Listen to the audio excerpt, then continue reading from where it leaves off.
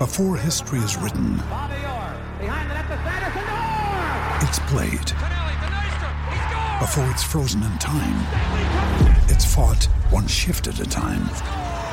Before it's etched in silver, it's carved in ice. What happens next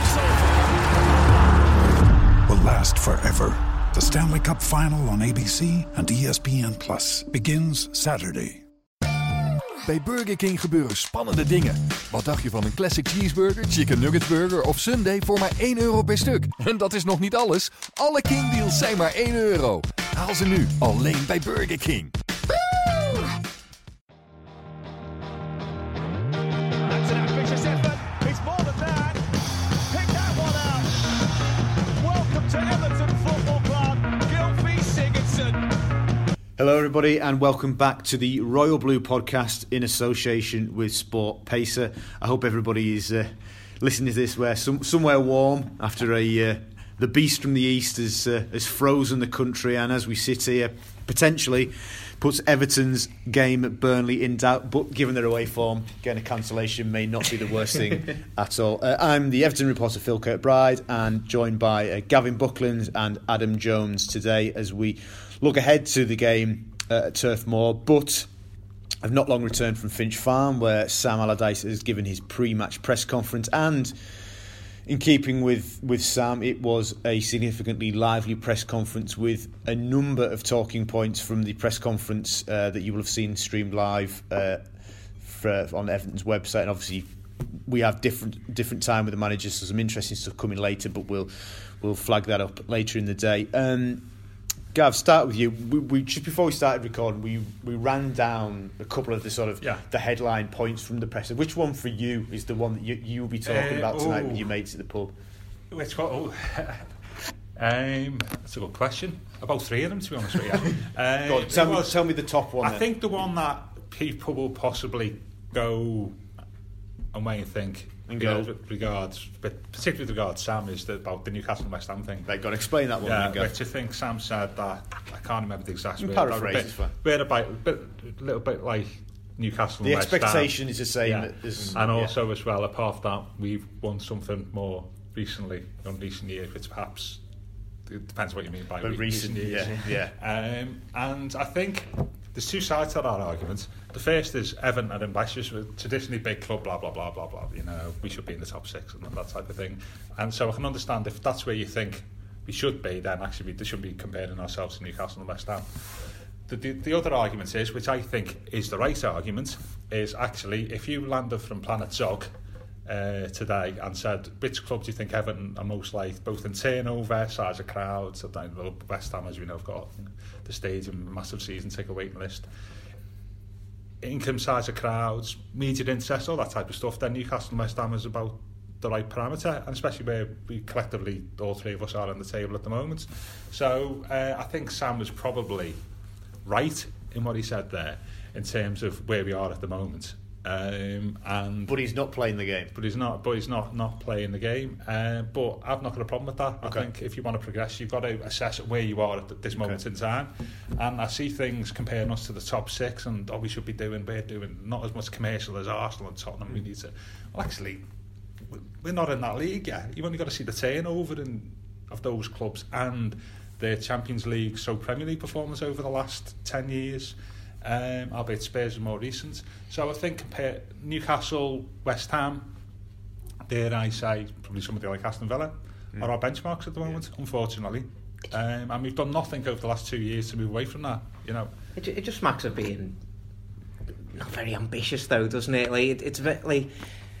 I've felt like throughout this 2017-2018 season, our performances haven't been great, but like it's been so pragmatic off the pitch as well. Like we've regressed so much into this now. We've got Allardyce saying almost every press conference, let's get mathematically safe, and fans just don't want to hear that at the end of the day. Let's play devil's advocate then. Is Sam just being realistic in a squad that's underperformed, inconsistent, lacks discipline, fails to turn up away from home, goes missing in big games, or should he be more savvy and go, actually, let's accentuate the virtues. Let's try and build on the positives in the last 10 games of the season. We are 3 points off 7. Let's try and rescue a mess of a season. But to be fair, he said that about Burnley. I think he said that Burnley's supposed to be having a good season now. I mean, we're like sort of 3 or 4 points behind them, or within touch and distance. I don't know what. Yeah, I mean, going back to Ad's point, the short-term realism and long-term ambition, isn't it? And I think we're sort of into the longer-term ambition is that top 6, isn't it? In the short term, we are where we are.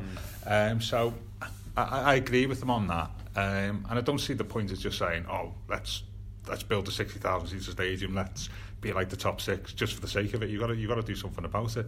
And the first thing you do in any business when you want to do something about something, you assess where you are and who your current rivals are, and say this is the benchmark to progress. We need to move from here. Yeah, but you don't often play yourself down, though, do you? Well, are we playing ourselves down by saying we'd like Newcastle and West Ham? I'd say the Planet Zog argument. Somebody would say, well, actually, you're not. You're basically making an honest assessment of where we are. We need to take our blue. No, but like, you can definitely say that we're underperforming being where we are now. With the squad that we've got, we are definitely... Do you think so? Yeah, we're underperforming being in, 9th? Like, at the start of the season, if you'd have said, yeah, we'd be in 9th, we'd have one away win all season, like, there's no way you'd say that was, I expect that. And with Newcastle just coming up from the Championship, should we really be seeing them as a benchmark in terms of league position? I don't think table, so. I don't know how many points Newcastle are behind us. I mean, won't be many, and West Ham are sort of there or thereabouts. I know what you're saying. I think what you're saying there is, haven't spent whatever we spent during the summer and in January. You know, we should be expecting a little bit better than 9, shouldn't we? And Phil, you did the piece this week about the 2 years under Machine. Like, you know, we should be better than 9th, but when you actually see the squad and you've just run through a list of a whole host of negative characteristics, you would say there, Phil, there's actually 9th is about part of the course. It could be argued that in 3 or 4 games we got ourselves out of jail at home this season. It could be a hell of a lot worse for me. This is a whole pod in itself, isn't it? Like, I just thought, what do you think, Phil? In terms of what Sam said about expectation of West Ham?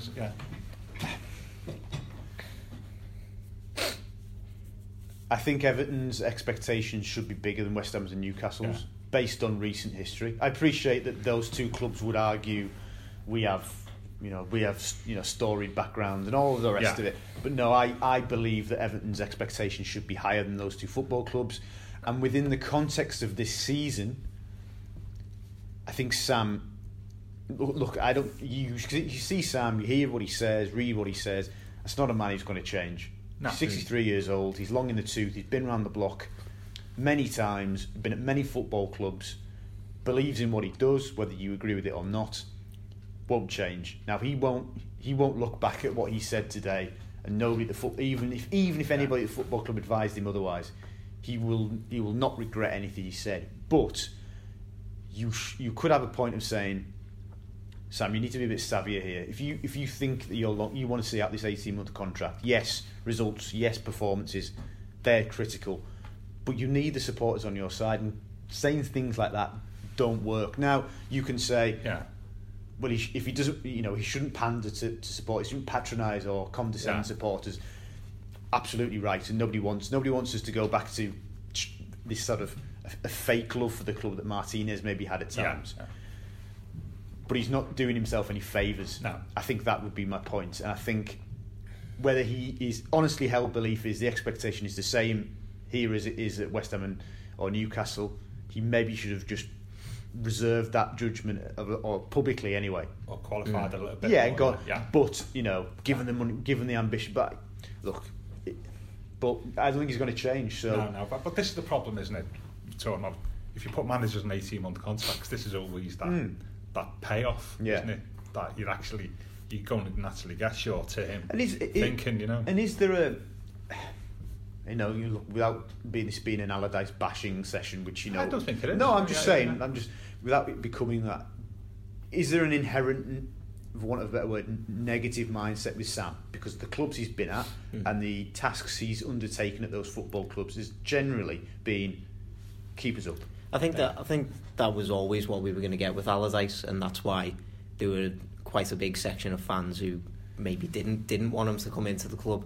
That I think he does just come with that like keep us up attitude. Like he gets to 40 points, mathematically safe, and then build from there. I think that maybe since his time at Bolton, that's just what he's been used to. There is another point which he's actually where he is. You have to believe to a degree his opinion, the fact that he's managed all 3 clubs, hasn't he? Well, yeah, he's managed Everton, he's managed Newcastle, he's managed West Ham. He's seen the ambition, the atmosphere around the club and stuff like that. And if and I think that's probably one. He's not picked them out of things, just done two teams out of the table and said, okay, I think he's probably said, well, based on my experience as being manager of those 3 clubs, I would say that ambition, expectation, blah blah blah, is something similar. And so I think he's actually quite well qualified, probably better qualified than most to make that assessment. But I do get the point that actually we probably need to be seen to be rising above that a little bit at the moment. And I think I get both sides of the argument. Just about Scottie's not here, by the way. An interesting discussion between me and him. But it's an interesting one, isn't it? But let me put this to both of you though. Look, Sam, metaphorically, physically, broad-shouldered guy, right? For want of a better phrase, is he impervious to that level of that acute criticism or that level of expectation of the fan?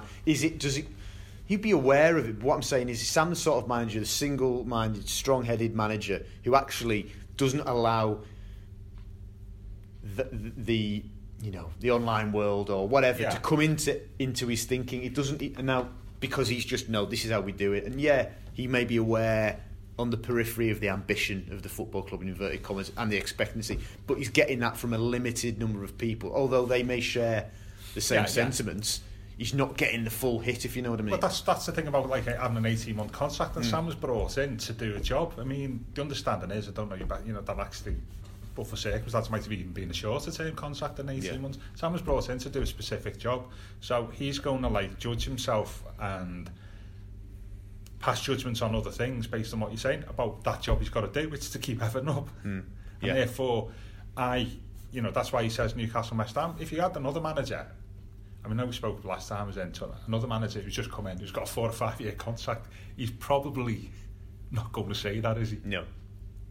He's going to have a completely different mindset, which is effectively why there's been some of the conversations this week about other. The point is, though, when he first came to the club, he wanted to make very clear that this was probably the biggest club that he'd ever been at. This was going to be a different kind of challenge that he ever would have had before. So why is comparing us to his times at Newcastle and West Ham? That's no different. It seems like he's fallen back into his cycle that he's been in for the last few years, and Everton should be better than that. Everton should be above that. And I do agree that he's probably not going to let outside influence affect him too easily. And honestly, that might be a good thing in the long run. But it's not what Everton need right now. And ultimately. And again, we've speculated about his long-term future, and we'll come on to that because he was asked about his future. Ultimately, is this conversation, our conversations, other people's conversations at this time, ultimately meaningless if Sam is relieved of his duties in the summer? It's an interesting one, isn't it? Because you don't know what the conversations are behind the scenes and what that culture is. That actually, if a new manager comes in, does he inherit that culture? We don't know. It's an interesting one. I don't know. I mean, the other thing then is we don't talk about new, but I do think that I didn't think Prano did a piece today, didn't he, around the director football role and stuff like this, isn't it? That's all part of the same issue, isn't it? And so it'd be interesting to see. I think it could be a redundant conversation, but maybe there is still a lot of work to be done behind the scenes to move us forward, which I think we all acknowledge. Yes, completely agree.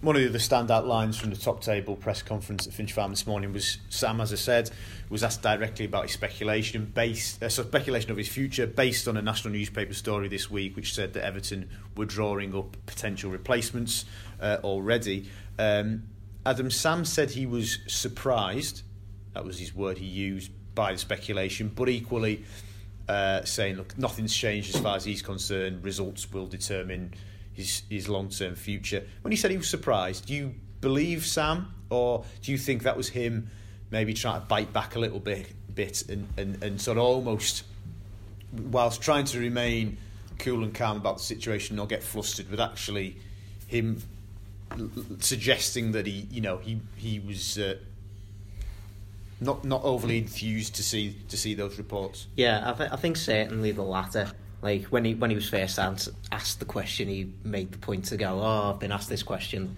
loads of times, etc. I think he was maybe just playing the game a bit when he said, I'm surprised.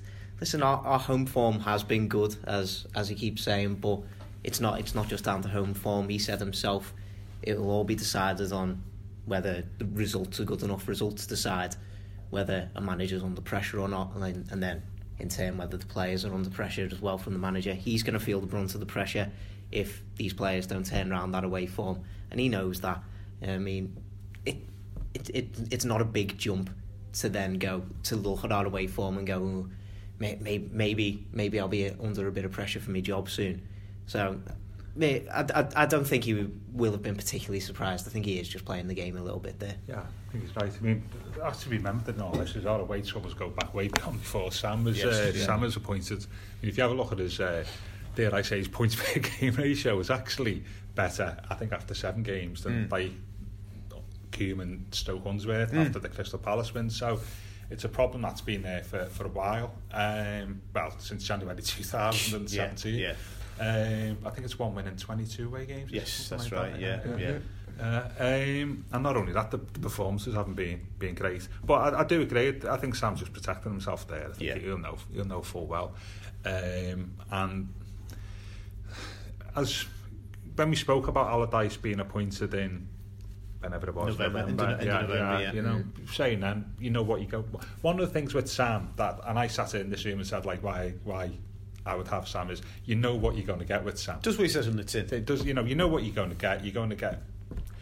It's not going to be brilliant. It's not going to be, pretty to watch or whatever. But if you think about the dark period we were there, in the dark place we were in there, actually that was something that I thought we needed. So I'm not going to turn around now and say, in February or early March, it's saying like, I'm a bit disappointed the way things have panned out in the playing style and things like that, because that's what we needed. And I was totally on board as well, Gavin.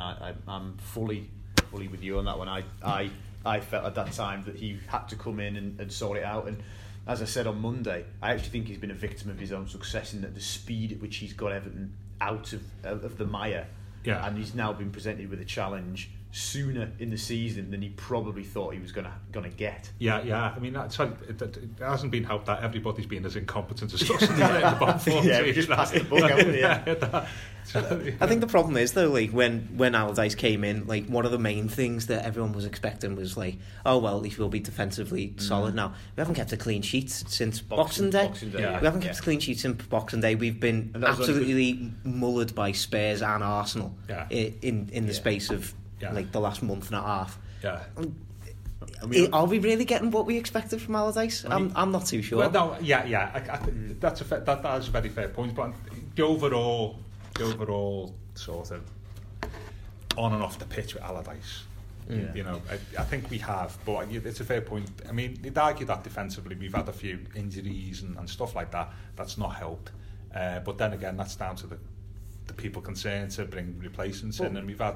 Then again, you'd have to say that makeshift defence that we had of Kenny, Williams, Holgate, and Martina. That's arguably been our best defensive lineup that we've had all season. Yeah, that was the one really that was in just before Christmas. Yeah, that was when Unsworth's last game he brought that in, didn't he? Yeah, it's an interesting point. It's probably worth noting that they only got a clean sheet at West Brom because Rondon carried a band all. Dear me. West Brom, sorry, they have got some troubles, haven't they? But I mean, the irony is in that period that probably our best away performance was Liverpool in the FA Cup, wasn't it? Really? Yeah, no, it was. It was interesting because that was the game. Even though obviously we'd lost, people went, "We've had to go there." Yeah. We played quite well. We had a plan, but we counter-attacked. We looked pacey. Yeah. And it's just they've never built on that, have they? Yeah, I don't think people would be bothered if most of our away performances have been like that, but the reality is they've been more like the Watford game that we've just went to, and it's just drab and dull, and there's just really not a lot going on the pitch at all for Everton. Thankfully, saying to Phil last week, thankfully I've missed that game. It's a good one to miss. Another quickie this morning about Davy Klaassen. Yeah, who seems to be getting better the longer he's out. Yeah, Banquo's ghost. I think some people think it's a Ballon d'Or now. So we've gone from Ballon d'Or to Ballon d'Or. Yes, very good. Yeah, it's probably worth 30 million in the transfer market now. Why the piece here really, surely, isn't it, that the 3 players that we brought in from the continent over the last 6-7 months have not settled in. I'll give Tosun a little bit of breathing space there, because obviously only been there for six weeks or so. Is that something that is a pattern that we concern us at the moment?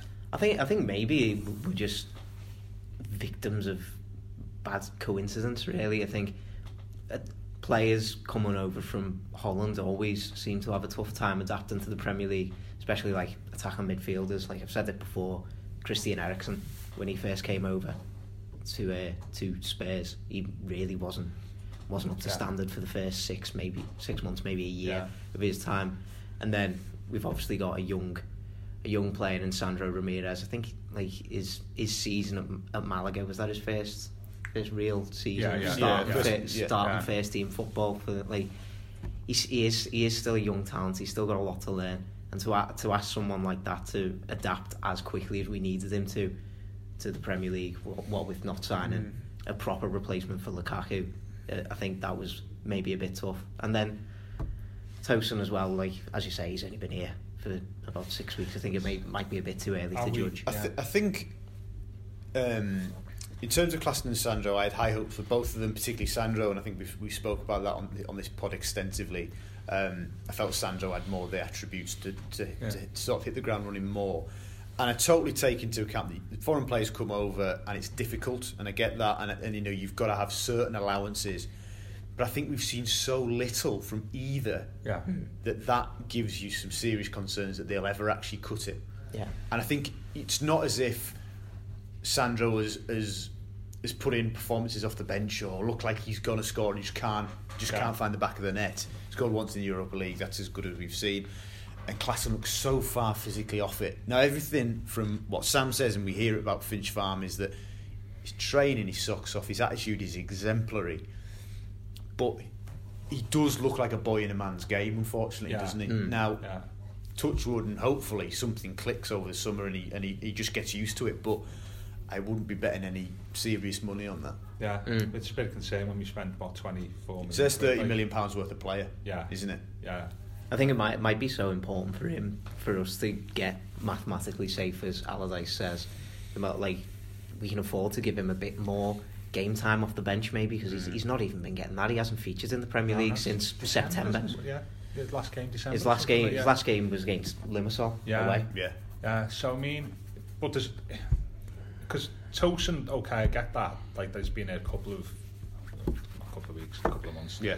But it's the fact that he's another one who plays like that physical side. Is something that. I mean, if he can go shoulder to shoulder with De La Feu, like he did on Saturday, then you know we're all right. Okay, but you know what I mean, and I think it goes back to Penno's piece today around the recruitment strategy at Everton, and particularly from abroad. You know, are we confident that we're just using the right sort of parameters, right rules about buying players from abroad? Are we doing our homework properly about the type of player and things like that? Without I know put words in your mouth, Gav, but is the scouting system fit for purpose? Is that kind of what you're saying? Well, I'm just saying that I could see. Again, it's with Tosun. I'm not sure how going forward, but if you're judging on those 3 players, I think if you were a supporter, you'd be saying, well, actually, are we doing our homework properly on players from the continent? Having said that, we all thought, and some great experts thought, that Sandro was one of the bargains. Well, I did. You know what I mean? Yeah, I did. People know a lot more of La Liga than us, you know. So it's just, and that's what concerns me. And you always got to take a gamble. And the thing is, players are coming in for the team with slow and confidence and all that as well. Yeah. Like, you know, so I've got to take that into account. Even the best managers get it wrong. Alex Ferguson bought a couple of duds. Well, he went through his Jemba Cleaverson era, didn't he? Like, so you have to give the management team, whatever, the director of football, some slack in that respect. But it's gone in so many ways so badly wrong, hasn't it? And they spent over the odds to get players who haven't worked. That's where the criticism comes in. Over 4 windows now in that process. The concern about Cenk Tosun I've really not seen enough, apart from, ironically at Spurs, he actually looked as if he had something about him, is if you come to a club in the January transfer window and you patently, I won't say he's got a lack of fitness, but there appears to be a lack of sharpness there, it becomes very, very difficult to generate momentum, you know. And I always think back to James Beattie, was a prime example of that, where he came to us in the January transfer window in 2005. He's patently not fit. Yeah. You know, there's a reason why players move in January, because they're not playing. And he wasn't other fit. than Cenk, by the way, he was playing. I think for Beattie as well, I think he down tools, because I think he wanted to leave, you know, allegedly. But anyway, you know, and I think it becomes very difficult. Then you're into the summer, and then you've got to build your fitness up again and all this, and that's a disappointing thing in me about this transfer as more than anything else, is that he's got to try and generate some momentum and a presence now that actually, if it had been fully fit, we bought him in the summer, maybe would have done that. I was going to say, this all goes back to the summer, doesn't it? Exactly. That is, you know, ground zero in Everton's problems, isn't it, so to speak, that they didn't replace Rom, didn't get Giroud or another in. So if they'd got Tosun in, if Tosun had been the one they wanted in the summer as backup to Giroud, by now we would know, wouldn't we? Yeah, absolutely. Yeah. Yes or no whether he's going to do it. Hopefully he would be firing on all cylinders. But my issue with the issue for me with Tosun is he looks like the return of Jelavic. Now I say this positively, but for me, where, you know, if you ask the question, where was he best? In the box. He wasn't running the channels really. He wasn't holding the ball up really. So Tosun, I feel, is a player that will come alive in the box. Give him a chance, and I think that's where you get your money's worth. But Everton don't create chances. I don't think he's had a clear-cut chance in his Everton career yet, has he? No. We've got about 5 players at the moment. And so we've gone, unfortunately, you know, this is not his fault, but we've gone from having a far more complete, in inverted commas, striker in Rom, who could do a bit of everything, to having somebody who's good in the box, but not great outside of it. And I think so he's been, it's not just him himself, it's the team that he's come into. You know, maybe should bring Stephen Pienaar back. Dovetail, lovely. Lovely segue. So obviously, the other news this week, obviously other than the misery at Goodison, was that Stephen Pienaar has announced his retirement from football at the age of 35. Had gone back to South Africa to play. I think he'd been released by his club, and called time on his career this week. And we spoke to him on Thursday morning and gave us a really entertaining and enlightening interview. Loads of funny anecdotal stuff. Gav, what did you want to say about Pienaar? We were talking before we came in, like, about how that the sort of 2007 to 2010 period has now looked at wistfully. And to be fair, you know, in terms of the Premier League and a couple of years after that with Moyes as well, you can see why when you see the players we've got, and you know, said many times Moyes had this like sort of criticism for being one-dimensional, pragmatic, and actually, but at the midfield with Pienaar, Ozzy, and Arteta in, you know, but Landon Donovan on loan, he bought Morales, you know, from somebody who's supposed to be a defensive manager, he actually had a lot of players who play. You probably Fellaini could play, couldn't he? Left it off. I wouldn't mind having a look at Fellaini if he was free in the summer, by the way. That's a separate but anyway, going back to Pienaar, when you have a look at the highlights reel, as an individual player, he produced 4 or 5, you know, actually great moments. It was the back heel for Ozzy's goal, which was brilliant, you know. But a couple of goals at Villa Park, he were brilliant. And of course, and two other things, he scored one of the most important goals in the history of English football, if you think about it. Which is the 4-4. You know, the equalising the 4-4 game at Old Trafford. Because if he doesn't score that, you don't get any of the last day last day drama with Man City. Yeah. And I know Ferguson, his book, was said, like, he said in his last autobiography, he said he knew Pienaar, he was furious over Pienaar's goal because he knew then that's cost us the title, you know. So he produced really significant moments, but he's always going to be remembered, I think, for that telepathic partnership with Baines, isn't he? Yeah. Which, it's, to be fair, and I've been going to Everton a long time, as you know, as partnerships go, it's as good as any I've seen in my 40 odd years of watching Everton. You know, easy. Yeah, easy as good as any. I remember I wrote a column a couple of months ago saying the team don't have those partnerships anymore. Now I know Pienaar and Baines was right up there, but when was the last time an Everton team since Pienaar and Baines in his pomp, even anywhere on the team? When was the last partnership you could name? I mean, Barkley and Lukaku had something going for a little bit, didn't he, under Martez, when Barkley was playing just behind him. Yeah. But in terms of like season in, season out, for lots of reasons, and I just thought, they made each other better players, but they were good players in the first place. I don't get this thing, Pienaar made Baines look good. But one of Baines' best periods for Everton was the year when Pienaar was at Spurs, you know. So I don't get that. So that for me is the prime thing. That which when they were at the best, it was literally even good teams. You couldn't. I think Gary Neville was saying that he ended up retiring because he couldn't cope with them, you know. And you know, and excellent 2.5 million buy, wasn't he, Pienaar? Yeah. Wow. Yeah. Adam, so Pienaar came from Ajax, you know, he obviously moved to Germany and then came to Everton. So why was he able to be a success in the Premier League and someone like Davy Klaassen hasn't been able to so far? What is it about Stephen then? 40 minutes out. I don't know. It's an interesting question. I think Pienaar was he's come into certainly a more confident team back then. He's come into a much more organised team as it stands, with Davy Moyes at the helm. I think Pienaar, maybe the style of player he was, has maybe helped him out a bit. He was such a naturally gifted player. Like for me, like I can only remember watching Everton from the 2000s. I haven't seen many better naturally gifted players than him. Maybe Arteta. Probably just that little bit cut above. Was he just naturally tough? Yeah. Because for me, I tell this story quite a bit. When I went to Singapore in summer 2015 for the Asia Trophy, and so it's pre-season. It's a friendly game. Everton played Stoke in the semi-final, and Pienaar got kicked to high heaven. They just took lumps out of him, and I thought, this is ridiculous. But if this is what it's like in pre-season, he must have taken so much punishment during the actual competitive stuff. Yet he kept playing and kept coming back. And just a magnet, wasn't he? He was just an absolute magnet for fouls.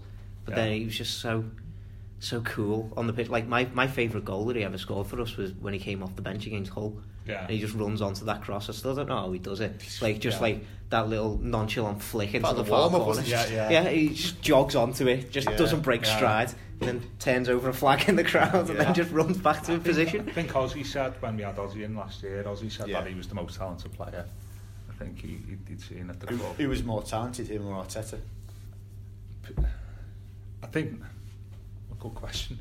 I'd argue that Ozzy was in there as well in terms of natural talent, by the way, and technique. I'd have to say Pienaar could, in terms of skill, like that, doing unusual stuff. I don't know. I mean, there's one goal. Arteta when he first came and he was playing on the wing. Before he'd done his ligaments, there's Newcastle. I get that. You'd watch Arteta at his best before Pienaar, but in terms of doing something, that was a bit, bit good. I mean, there's a goal Sahar scored. You probably watch it on YouTube, whatever. We beat them 3-1 in the final game of the 08-09 season before they went to the cup final. 3-1 at Goodison, and Pienaar gets the ball by the Gladys Street byline, and he goes one way and goes the other, and he takes about 4 West Ham players out and just rolls the ball across the 6-yard box for Sahar to put in.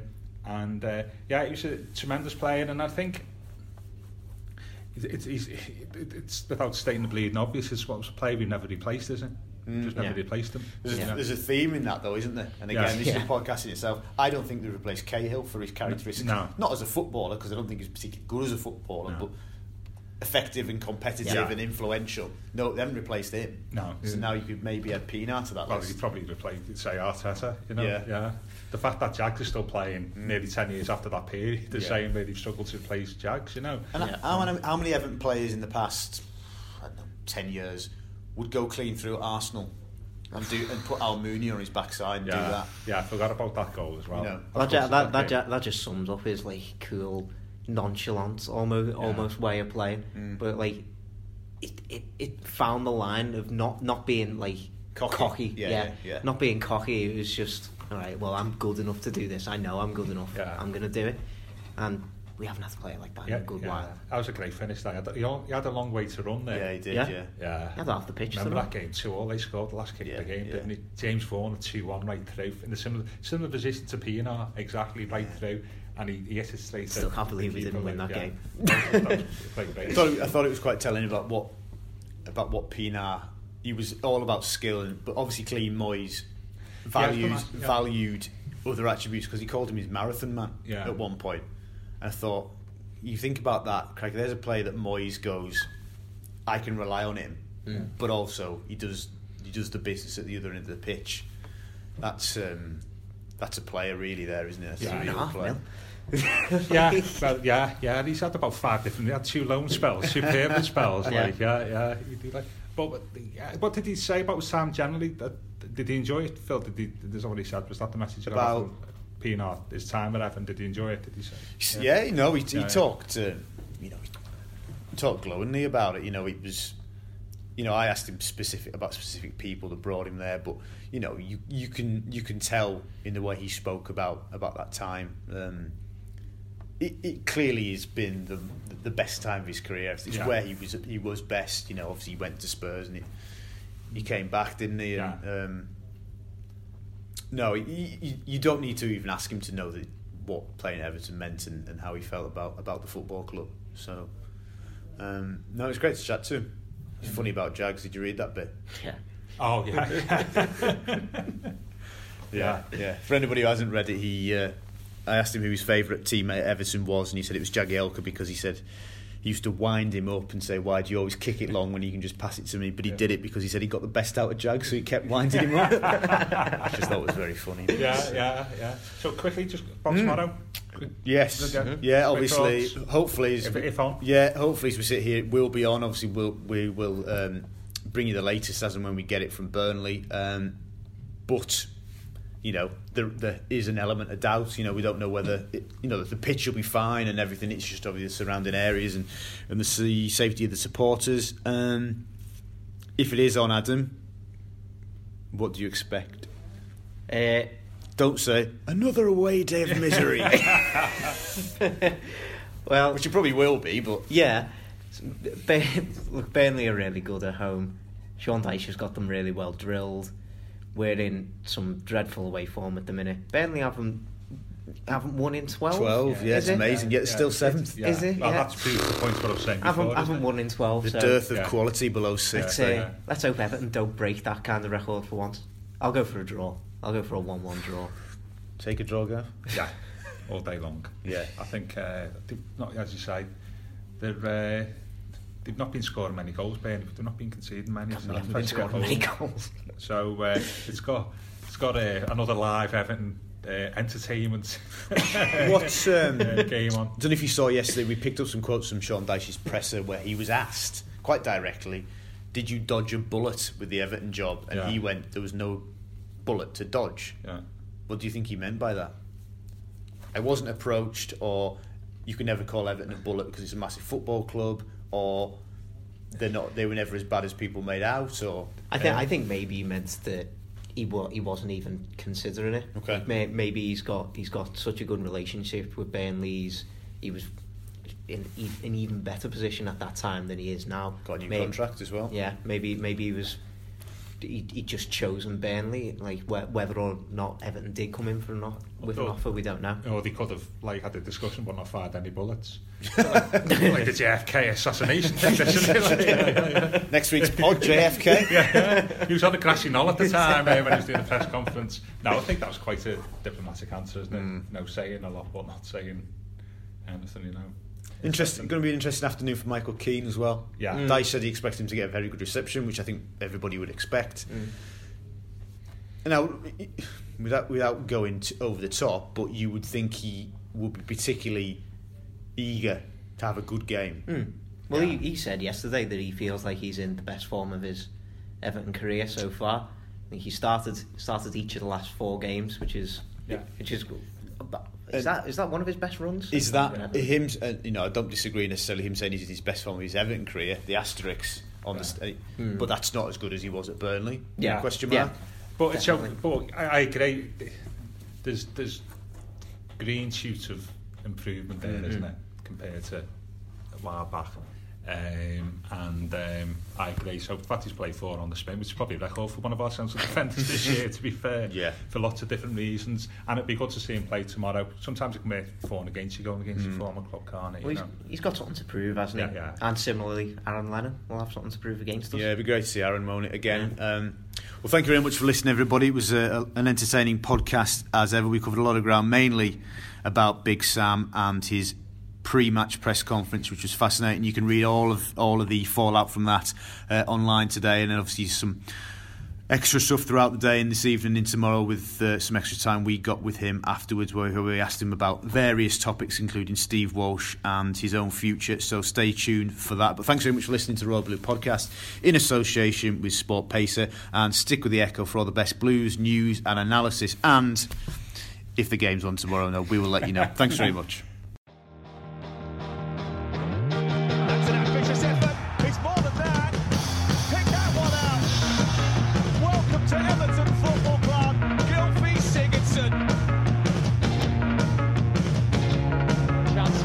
To really seal it. Dominic Calvert-Lewin has done exactly that. This is the penalty area through Marnias. Oh, what a finish! That's what he can do. Calvert-Lewin's ball in. Chance for Rooney.